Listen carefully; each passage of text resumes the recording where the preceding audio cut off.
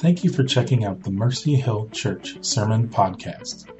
If you would like to know more about Mercy Hill, you can visit us on the web at mercyhill.cc. All right, we are in week number 2 of the story series that we're doing. This is a 31-week series that we are going to go from Genesis to Revelation, and we're going to cover everything in between in a bit of a fast-paced manner. But hopefully the goal of this whole series is that we get an overview of the big picture of what God is doing in the Bible. And so hopefully we are going to be able to now see how does all these little parts in the Old Testament and New Testament fit together to tell one story. The Bible isn't just a bunch of disjointed stories that happen to be thrown together because they would make a good story. This is purposely put so God would begin to reveal himself to his people and tell a great big story. So we're going to start this week. And by the way, if you do not have a story book, this is just the NIV translation of the Bible. Put together, it is some of the genealogy, some of the Levitical laws, some things like that have been taken out. So it kind of gives, it stays with the big picture of the story. We have these in the back, so if you want one, just go ahead and you can go ahead and get one after the service, or even right now if you want. If you want to just open your story Bibles to the 2nd chapter, or if you have your Bible here, we're going to begin in Genesis chapter 12. You can turn there. This is where it gets a little confusing. So the Bibles that you have in the pews in front of you are the ESV version of the Bible, which isn't the version we're using for the story. They didn't have the story in the ESV version. So if you didn't bring a Bible, and if you are trying to follow along, you might just have to watch the words on the screen. So I think, Jamie, are you going to help us out here and read? Jamie's going to read for us this first few pages of the story. And so what this section of Scripture does is we read through Genesis chapter 12 and a little bit of 13. It jumps from the story in Genesis to Hebrews chapter 11, which is, Hebrews chapter 11 is in the New Testament.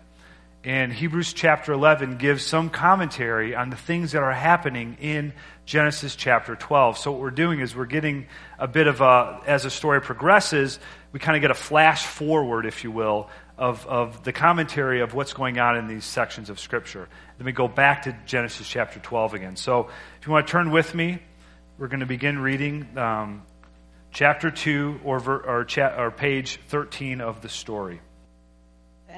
The Lord had said to Abram, "Go from your country, your people, and your father's household to the land I will show you. I will make you into a great nation, and I will bless you. I will make your name great, and you will be a blessing. I will bless those who bless you, and whoever curses you I will curse, and all peoples on earth will be blessed through you." So Abram went, as the Lord had told him, and Lot went with him. Abram was 75 years old when he set out from Haran. He took his wife Sarai, his nephew Lot, and all the possessions they had accumulated and the people they had acquired in Haran, and they set out for the land of Canaan, and they arrived there. By faith, Abraham, when called to go to a place he would later receive as his inheritance, obeyed and went, even though he did not know where he was going. Abram traveled through the land as far as the site of the great tree of Moreh at Shechem. At the time the Canaanites were in the land, the Lord appeared to Abram and said, "To your offspring I will give this land." So he built an altar there to the Lord, who had appeared to him. Now Lot, who was moving with Abram, also had flocks and herds and tents. But the land could not support them while they stayed together, for their possessions were so great that they were not able to stay together. The Lord said to Abram after Lot had parted from him, "Look around from where you are, to the north and south, to the east and west. All the land that you see I will give to you and your offspring forever. I will make your offspring like the dust of the earth, so that if anyone could count the dust, then your offspring could be counted. Go, walk through the length and breadth of the land, for I am giving it to you." So Abram went to live near the great trees of Mamre at Hebron, where he pitched his tents. There he built an altar to the Lord. By faith, he made his home in the promised land like a stranger in a foreign country. He lived in tents, as did Isaac and Jacob, who were heirs with him of the same promise. for he was looking forward to the city with foundations, whose architect and builder is God. Great. Thank you, Jamie. All right, let's pray. Lord Jesus, thank you so much for your word this morning. Thank you, God, that you are revealing your plan of salvation, that you are drawing us near to yourself, that you are speaking to us today. Lord, we pray that your word would go forth this morning and produce fruit in our lives. Lord, that you would open our eyes to see how great you are, how majestic you are, and God, our place before you as your people. I pray all these things in your name. Amen. And so last week we began to talk about just the creation of the world and how God in his great power and in his majesty, in his creative nature, just began to speak forth the galaxies and the planets and the oceans and the mountains and everything in between. God created all of life. And then from there, we see that he created Adam and Eve and placed them in this beautiful garden in Eden. Now, in the Garden of Eden, we see that Adam and Eve were given a choice to obey God or disobey God. There's a tree of life and the tree of the knowledge of good and evil. And Adam and Eve were deceived. They chose to disobey God, to rebel against God. And because of that, there's a sin nature that has been imparted to every human being after that. They chose to rebel against God's perfect plan for their lives and instead submitted to their own ways and said, we're going to do our own things and go our own way. Because of that, it's been passed down from generation to generation. As a matter of fact, the very first family with Cain and Abel killing one another, or Cain killing Abel and going forth from there, being kicked out, then we see there's an explosion of the population on the earth. But what we read is that the population on earth, humankind began to rebel against God, and says all of the inclinations of their heart were wicked all the time. And then we zoom back in then to Noah. Noah is a man who was righteous and walked before the Lord. And so God said, I'm going to preserve Noah, you and your family. I'm going to preserve you and all the animals on the earth through the ark, and we're going to cause a great flood to come upon the earth in judgment against man's wickedness. That happens, and then as soon as Noah gets off the ark and you think, well, everything's good again. Finally, there's been a reboot of humankind. We're in the clear now. Noah decides to go his own way, and he plants a vineyard, makes some wine, gets drunk, passes out, wakes up, curses his son, and so it all starts over again. Now, after Noah and his family think, what's going to happen to humankind? Well, we begin to read about the Tower of Babel in Genesis chapter 11. It's not in the storybook, but in Genesis chapter 11, we read about the Tower of Babel. And in the Tower of Babel, in this story, humankind unites together, and they say this. They say, let us make a tower for ourselves. It's very similar to the language that God uses when he's beginning to make man. He says, let us make man in our image. And so humankind now is saying, no, let us make a name for ourselves. Let us build a great city for ourselves, and we will be known for the things that we have accomplished. And so all humankind now is in rebellion against God. And God comes down and confuses their language and splits them up across the face of the earth. And from there we see that there's 70 nations that were formed from the Tower of Babel. And then if you think the lens has gotten wide, and we've got this huge... Now in Genesis chapter 12, it begins to focus down into one man and his family. That's Abraham. And so at the beginning of the chapter, read about it's Abram and Sarai. Now we're going to talk about Abraham and Sarah, the same people, same names, just change a little bit. But God begins to build a nation. God begins to build a nation for a purpose. That this nation would be a light for all the rest of the world to see. That through this nation, God would bring about the blessing of all people. The salvation of all people would come through the nation that God was going to build through Abraham. So God came to Abraham and said a few things to him. Now, when we think about going on a trip, we ask a few questions, right? Okay, where are we going? Okay, what route are we going to take to get there? How long is it going to take for us to get there? And then where are we going to stay when we actually get there? So there's all these questions that we ask ourselves before we ever leave on a journey. If you don't have the answer to any of those questions, you're in big trouble, right? You need to find those things out. Where are we going? How are we going to get there? How long is it going to take? Where are we going to stay? All those things. When God came to Abraham and said, I want you to leave this place, he didn't have any of those questions answered. It was purely by faith that he had to obey God.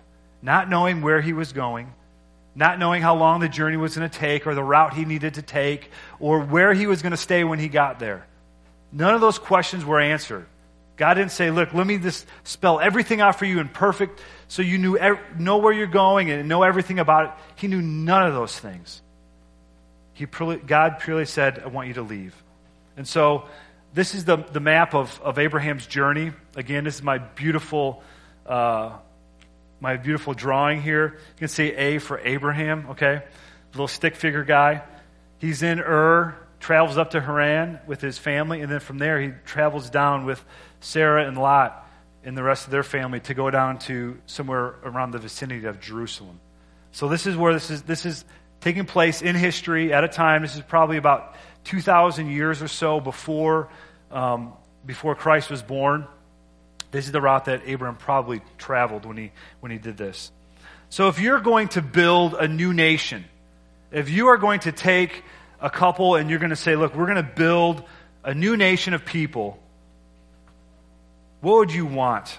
You'd want that couple to be young, probably just recently married, full of childbearing years ahead of them, lots of energy, probably just a real charismatic couple who can really be the leaders of this great nation that you're thinking of building. Well, in this chapter of Scripture, God makes abundantly clear Abraham's age over and over and over again. So when God chose Abraham, how old was he when this happened? 75 years old, okay? He's an old man. He's not this young buck anymore. The good years at this point are behind him. So God chooses the 75-year-old guy to with his promise of making a new nation. Now, I want to read for us Genesis chapter 12, verses 1 and 3, where this promise is made to Abraham. And I want you to notice as we read through this, and I want you to get out your storybooks and begin to underline all the places that we see that says God doing something. God says, I will do this. So I want you to underline that, okay? God said to Abram, go from your country, your people, and your father's household to the land I will show you. Now let's watch what God does. I will make you into a great nation, and I will bless you. I will make your name great, and you will be a blessing. I will bless those who curse you, and whoever curses you, I will curse. And all the peoples on earth shall be blessed through you. In that small section of Scripture, we see God, He's doing all the work. God's the one who's blessing. God's the one who's making a great nation. God is the one who's providing. God is the one who's caring. God is the one who's sending forth. God is at work the whole time through. And all Abraham has to do, it's quite simple for Abraham because he's not really doing much except just being a vessel for the blessings that God has given to him. He's to pour out to other people. That's all he has to do. He doesn't have to go and make something great for himself. He's not having to start his own company and work hard to get it off the ground. God's saying, look, I'll take care of that for you. All I want you to do is to be a pass-through. The blessings that I bestow upon you, that I give to you, I want you to be a blessing to everybody else. And we talked at length this summer about this idea of blessing and how it sends us on mission. How it doesn't allow us to keep things for ourselves. Our relationship with God and His goodness that has been lavished in our lives is to be a pass-through to other people. It causes us to love and care and show grace. We talked through that a lot this summer. But for Abraham in this, he's simply to be a vessel. Simply be used by God to be a pour-through. Now, why choose the 75-year-old guy who knows nothing about God, who doesn't come from a family who knows anything about God, and a woman who's well beyond childbearing years to start a great nation? Look, when God came to Abraham, Abraham knew nothing of God. It wasn't like he could go to the Christian bookstore and pick up a Bible and catch up on some reading to find out, okay, what's this God like that's telling me to leave? And what's this God like that I can trust? He had none of those things. As a matter of fact, he came from a pagan nation, came from a pagan family. They knew nothing of God. They did not worship God. And here it is, the call comes to Abraham well beyond his childbearing years, with a wife who's well beyond her childbearing years. This, for us, begins a pattern of the way that God works. This is what God does. He chooses the least likely person. If we were playing a game of, let's start a great nation in the schoolyard, okay? Abraham would be the last guy picked every single time. He's not the first guy picked in let's start a great nation game. He's the last guy picked. He's too old. He's too tired. The good years are behind him. His wife is too old. None of the reasons, but yet God chooses the least likely person. We're going to see a pattern of this. He also chooses people who are imperfect and broken. One of the marks of Abraham's life is we like to think of him as the father of faith. He's also the guy who screws up quite a bit. We're going to see this in his life as a pattern over and over and over again. He's deceiving people. He's doing his own thing. He's not this perfect guy. He's not this guy who's got this incredibly high moral standard. But God also chooses people that others would pass over. God chooses people who others would, like I said, pass over quite a bit. And inevitably, in this pattern, following God means this: hardship, loss, and suffering. Always.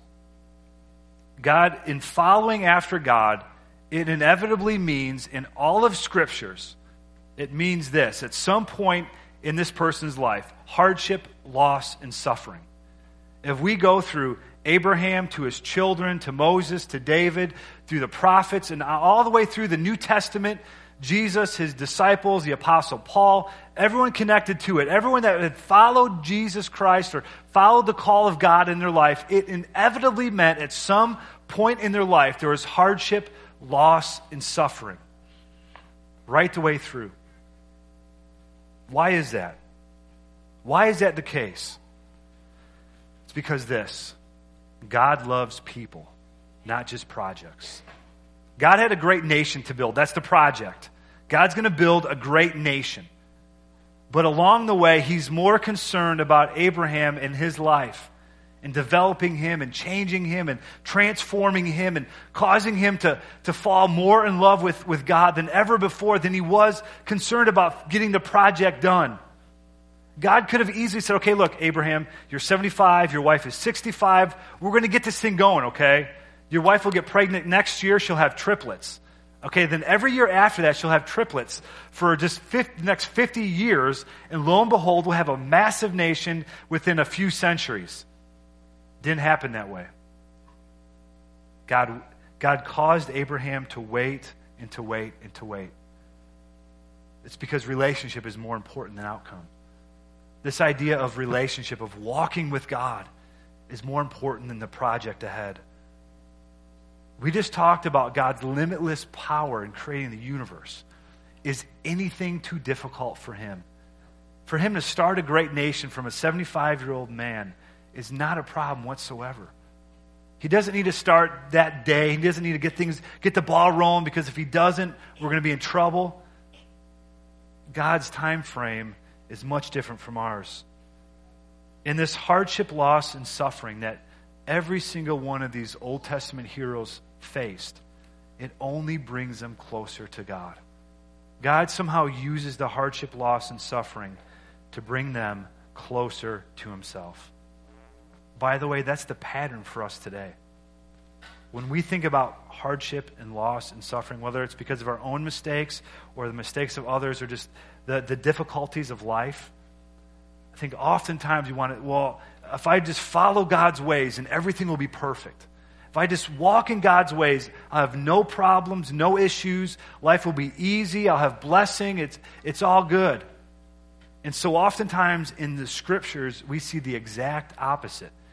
If you are following God's ways, more than likely you will experience hardship. Isn't that what Jesus said? He said, if anyone would come after me, let him deny himself, take up his cross daily, and follow after me. And where is Jesus heading? He's heading to his death. We're following him to his death.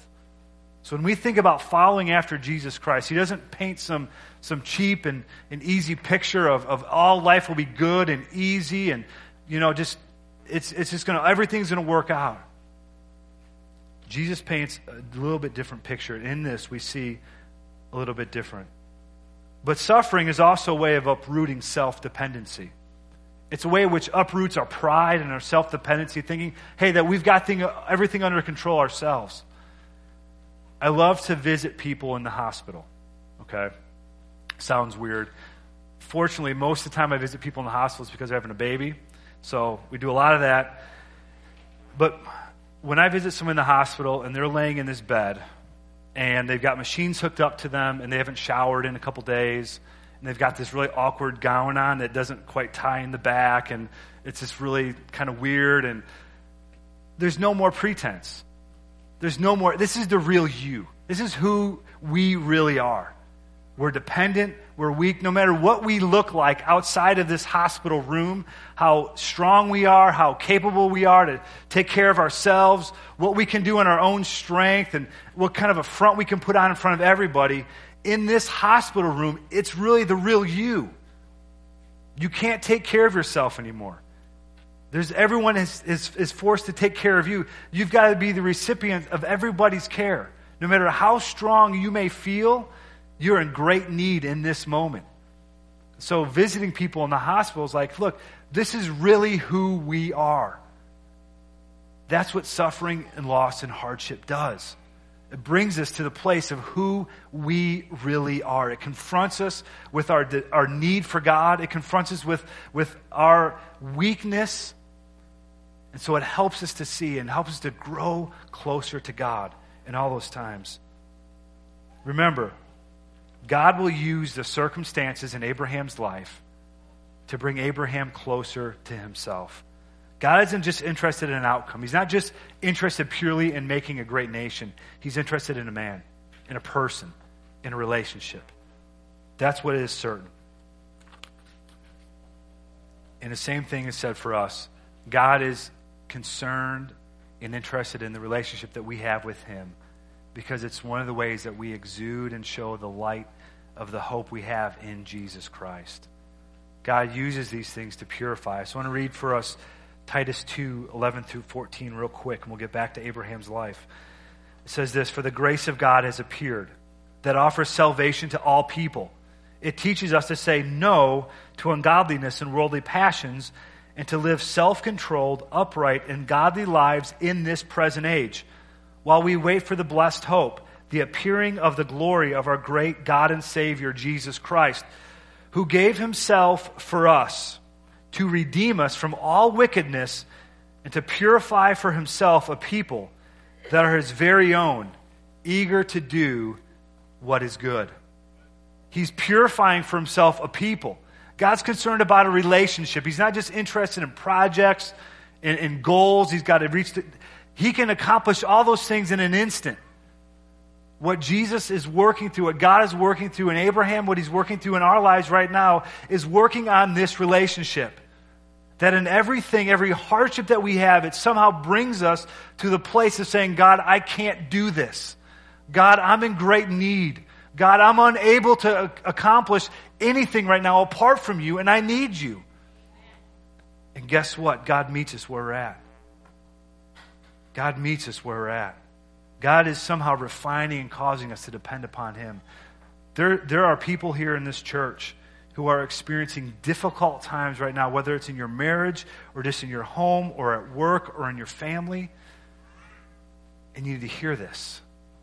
That God is interested not just in a project, but in you and your relationship with him.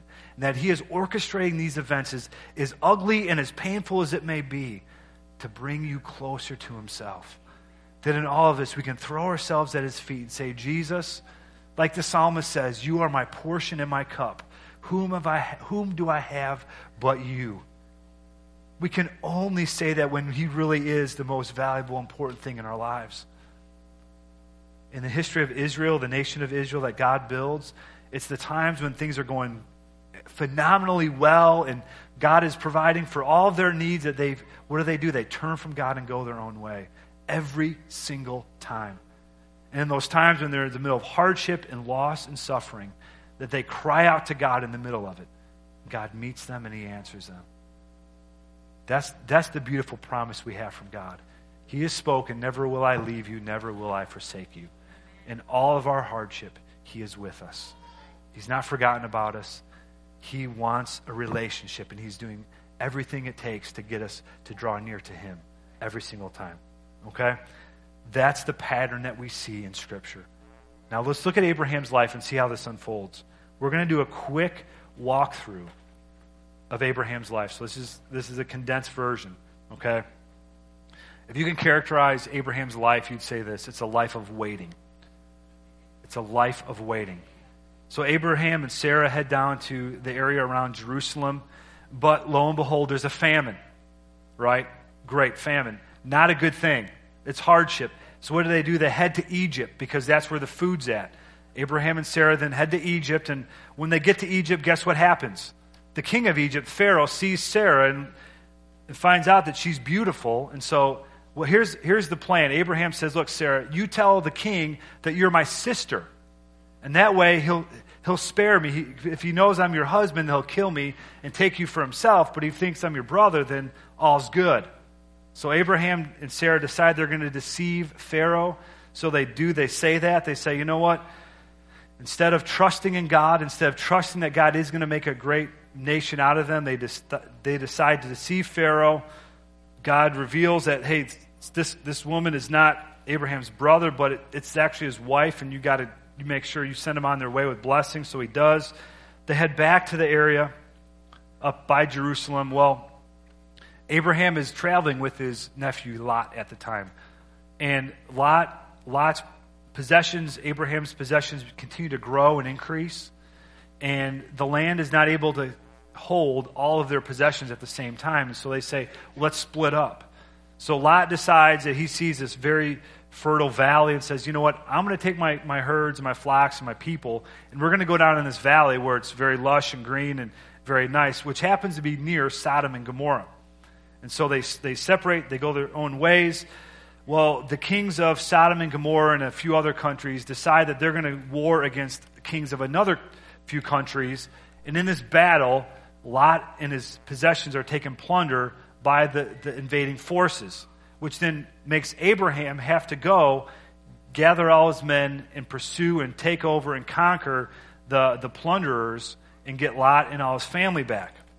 Which, at that point, the king of Sodom says, hey, look, man, you came and you rescued all the plunder and you saved Lot and everyone else and you saved our lives.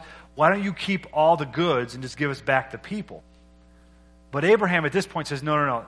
I don't want anyone to say that they made me rich, that they provided for me. I want all the glory, in a sense, to go to God, that he provided for all my needs. So Abraham walks away from that without taking anything. Now, 10 years after the promise of Genesis chapter 12, verses 1 through 3, Abraham and Sarah hatch up another scheme, okay? No child has come like God had promised. It's been 10 years of waiting on God, year after year. It's been a decade now. So here's the scheme that they hatch up.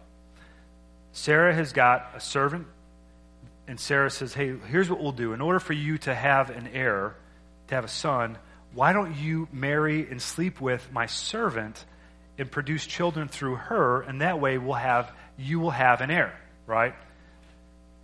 Does that sound like a good idea? Did we just cross over to an episode of Jerry Springer? I mean, if anyone would have sat down with Abraham before and say, hey, look, pal, do you really think this is a good idea? Do you really think this is going to bring peace in your home and just really make a good your family, this is going to go well for you? No. Bad idea. Take matters into their own hands. They go their own way. And so, lo and behold, Sarah gives her servant over to Abraham as a wife, and they produce a child, and his name is Ishmael. They produce an Ishmael. Now, it causes an incredible amount, as you can imagine, conflict and stress and strain in the family. Sarah and now her servant girl who produced a child with Abraham, it just began to clash. It gets ugly fast. And how often do we, as we are waiting for God, how often do we really come down and say, you know what, I've waited long enough, something has to be done? I think when Michelle and I were first married, we'd get into conflict. Yes, we'd get into conflict, okay? And we'd get into conflict, and as soon as we got done kind of butting heads and disagreeing, it's a nice way to put it, we disagree, I'd want to say, okay, let's make up, I'm sorry, let's move on past this, let's get on with life.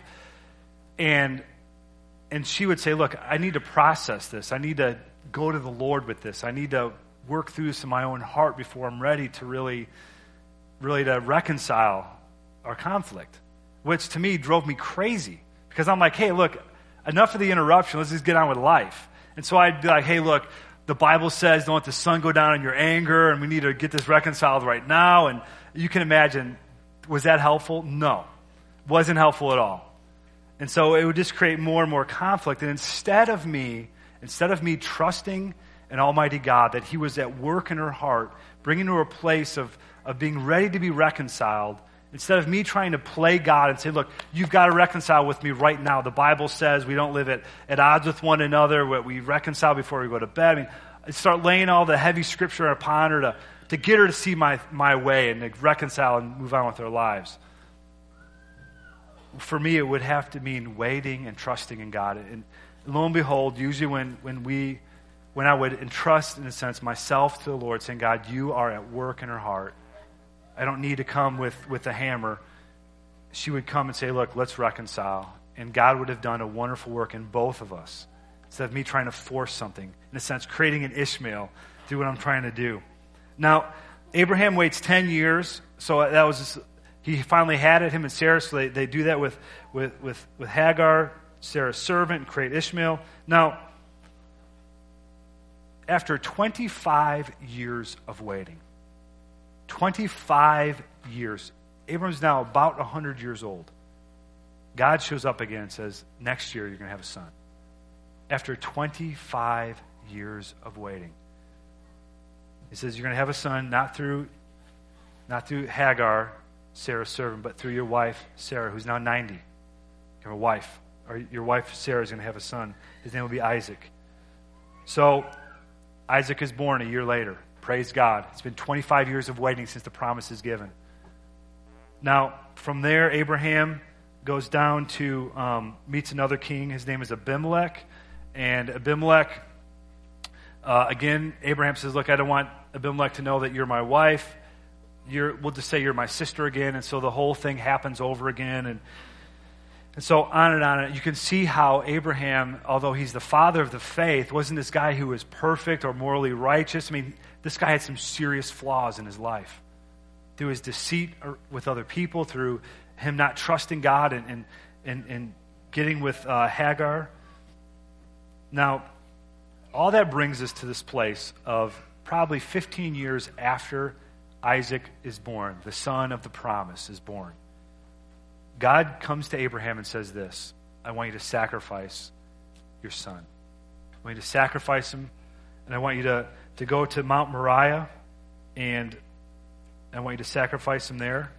And so Abraham travels with Isaac and his servants to Mount Moriah, which is the place where the temple is actually built. So they travel to Mount Moriah, and on this mountain, Abraham takes Isaac up the mountain to the top of the mountain, and he builds an altar, and he ties up Isaac. And he lifts the knife to sacrifice Isaac. And God says, stop. And so he looked over and he saw a ram caught in a thicket. And he said, that's your sacrifice, not your son. Now I know that you love me and trust me. All along these past 25, now 40 years since the promise, God has been working and developing Abraham to a place of trust and dependency upon God. It's hard for us. It's hard because in some sense, in the lower story, what's happening is Abraham's waiting and waiting and waiting. Where is God in all of this? Why is there one hardship after the next? Lot's taken captive. Abraham has to go rescue him. There's a famine, so they have to go to Egypt. Sarah gets taken by Pharaoh. Abraham lives his whole life in tents, not in homes, on property that he never owned, traveling from place to place to place. His life was riddled with hardship. But yet, in the upper story, right, the lower story is just what we see happening around in this story. In the upper story, God's promises are always right on time. God's promises are always true. He's more concerned about developing the father of the nation than he is about building the nation at that point. He's developing Abraham to a man who can be trusted, to someone who can give themselves fully to God, who doesn't take matters into his own hands, but entrusts himself to God. He's the father of nation.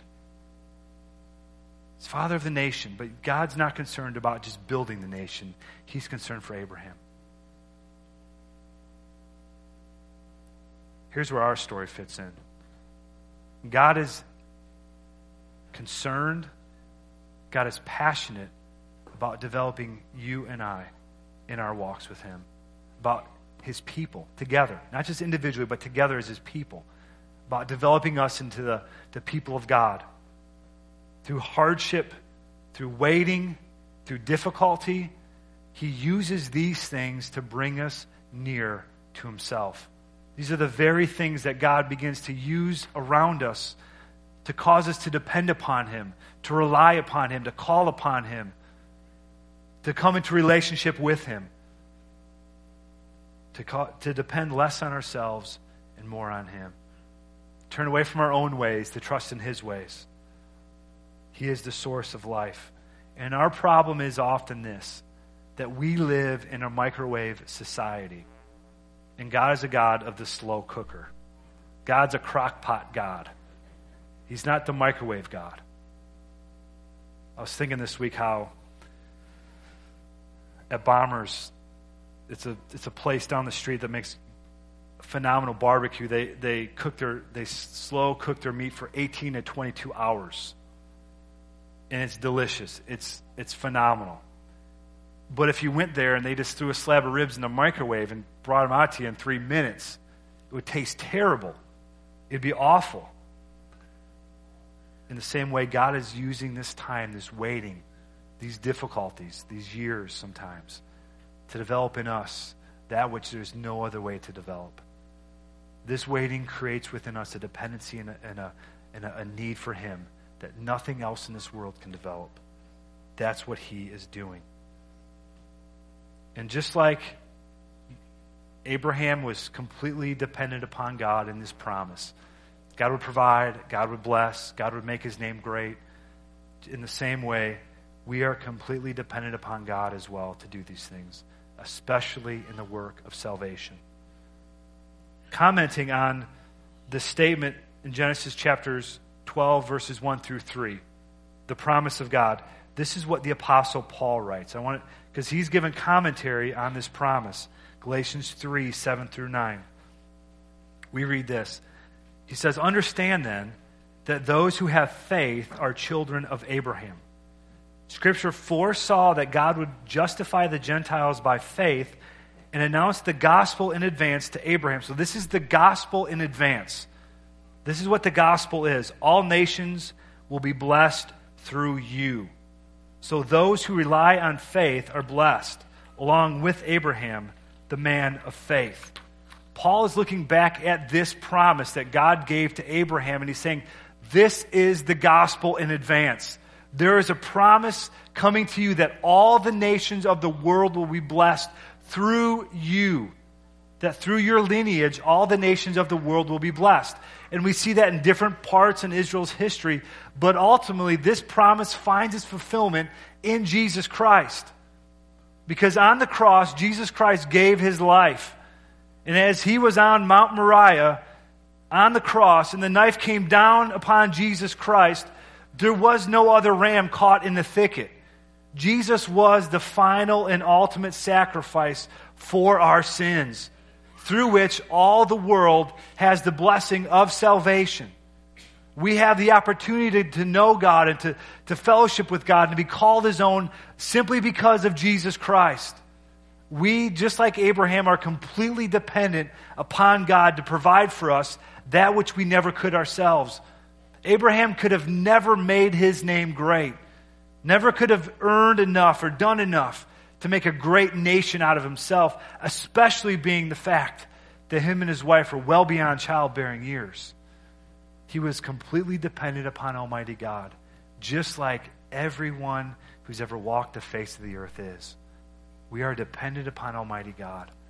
Our salvation, our life, comes from Jesus Christ alone. He was that sacrifice. He was the way for us to escape punishment. And just like Isaac was taken off the altar and that ram was put on the altar, we escape. We are removed from the wrath and punishment for our sins because Jesus Christ was laid upon the altar, because He gave His life for us. And in this we see this, that God is relentlessly pursuing a people for Himself. God is relentlessly pursuing. We're going to see as the story unfolds that time and time again, God is pursuing the least likely, the broken, the sinful, the ones who have been passed over. He is pursuing those people for Himself. The ones that everyone else forgot about, God says, I've not forgotten about you. I've not turned my back on you. I've made a way and provision for you. We're going to take communion at this point. But I want us just to, as we close, for us in our hearts to have a sense of gratitude for the kindness and goodness of God towards us in Jesus Christ. That we have a Savior. That He has made a way for us that we could never make on our own.